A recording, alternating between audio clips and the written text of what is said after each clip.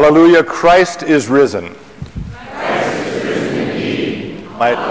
My dear brothers and sisters, I bring you grace and peace from God our Father and from our Lord and risen Savior, Jesus Christ. Amen. So welcome on this Easter Sunday to all of you. It is good to have you here. And I want to welcome you whether you have been worshiping here for decades or if this is your very first time worshiping with us. A special welcome to those of you for whom that is the case. I also want to extend a welcome to those who are watching through our live stream, which has become, we are aware, more and more important to many people in our community over these last few months. So for those of you who are with us virtually, a special welcome to you as well. We are here, of course, to celebrate Easter, the triumph of life over death. Easter is the center, it's the defining part of who we are as Christians. It reminds us that Jesus has defeated sin, death, and the devil, and importantly, as we say at every funeral service, that as a result we participate in the sure and certain hope. The sure and certain hope of the resurrection. And it is that word hope that I have been training on this Easter. We are a people who are filled with hope. Our lives, because of the resurrection, are informed by hope.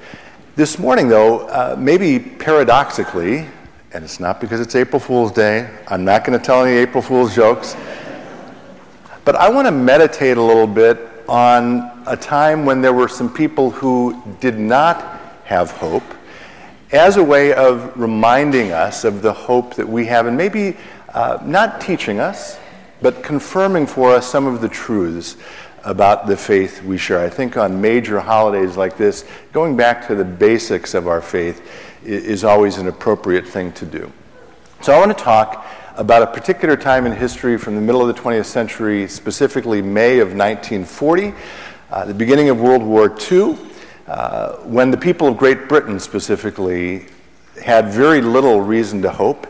Winston Churchill was elected prime minister, and I'm a big fan of Churchill, I will concede that. And the way that sermons sort of evolve or develop, I pray that God is involved somehow. I'm not quite sure why Churchill has been on my mind. It might be because of those two wonderful movies about him this past year. Did anyone see either of the movies? Darkest Hour? Anyone see Darkest Hour? How about Dunkirk? Anyone see Dunkirk? Okay, great, wonderful movies about a monumentally important time in history. And so Churchill comes into power. Again, there is no reason for the people of Great Britain to have hope. Germany is steamrolling through Europe. No one is able to stop them. France is about to fall. Great Britain isn't ready militarily to go up against them. And Churchill realizes, I've got to bring hope to these people. So I want to talk today about two things, or two themes that Churchill lifts up repeatedly to bring hope to this people who are despairing and ultimately to help them win. Two things. And both of them, again, I think, remind us of some of the truths of our own faith. Okay? You with me so far? All right. First thing Churchill does, he recognizes when he becomes prime minister that he has to tell the truth. He has to let the people know how bad things are, in what dire straits they find themselves. And he does this many, many times in many places. Maybe the best example of it is in the very first speech he gives to the House of Commons. Many of his speeches, of course, are very famous. This one has been compared to the Gettysburg Address. This is the speech where he talks about, I have nothing to offer but blood, toil, tears, and sweat. You've heard that line before, of course. The very next line after blood, toil, tears, and sweat is this. We have before us an ordeal of the most grievous kind. We have before us many, many long months of struggle and of suffering. He tells the truth.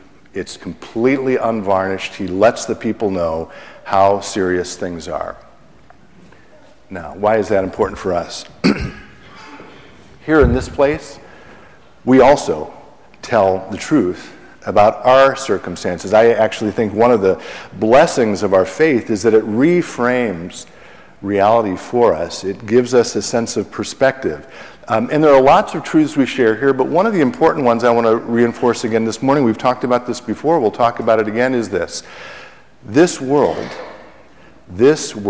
is not our true home.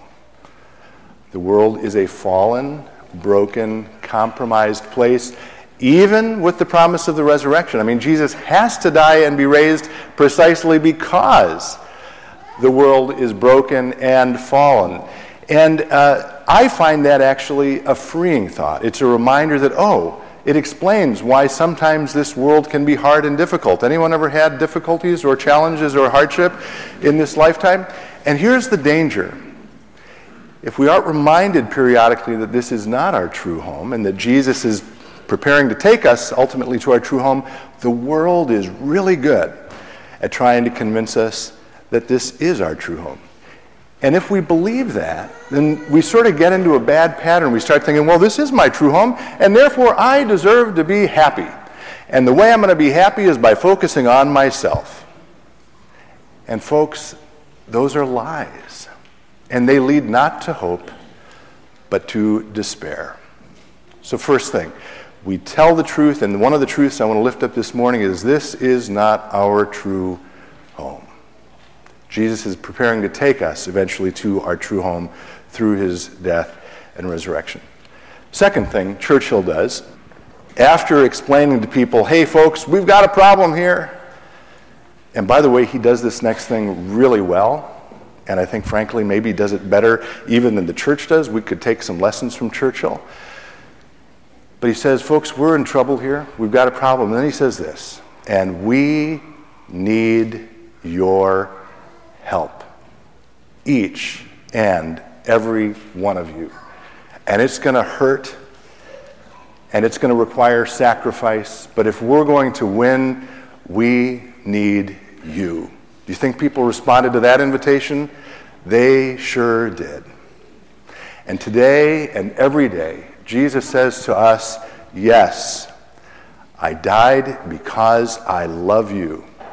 And yes, because of my resurrection, I will take you to your true home one day. And yes, because of Easter, you will be reunited with those you love. But in the meantime, in this world, which is not your true home, I need your help.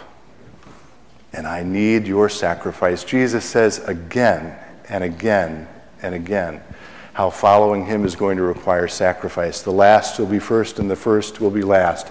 Those who love their life and save it will lose it. Those who lose their lives for my sake will find it. And in what some have called the worst marketing slogan of all time, Jesus says, if any would be my followers, they must take up their cross and follow me. Bear your burdens. Make your sacrifice. Follow me. I need you. And by picking up your cross, by bearing the burdens of this life, you will discover meaning and purpose and fulfillment. And yes, you will discover hope in a new way. In October of 1940, Churchill, the war was still very much unclear about its outcome. He was invited to go talk to, I'll call it his old high school. It's called Harrow. So he's talking to a bunch of students there. And people are still talking about how these are dark days, right? I mean, even the movie, again, is called The Darkest Hour. Churchill will have none of it. He says, let's not talk about dark days. These aren't dark days. These are great days, he says. The greatest days our country has ever lived. And then he says this, and we must all thank God that we have been allowed, each of us according to our stations, to play a part in making these days memorable in the history of our race. That was October 1940. May I submit to you that in Plymouth, Minnesota, in 2018, we also should think of these as great days. And we should give thanks to God that we have, each of us, been given the opportunity to play our part in making these days memorable in the history of the human race. Happy Easter. Amen.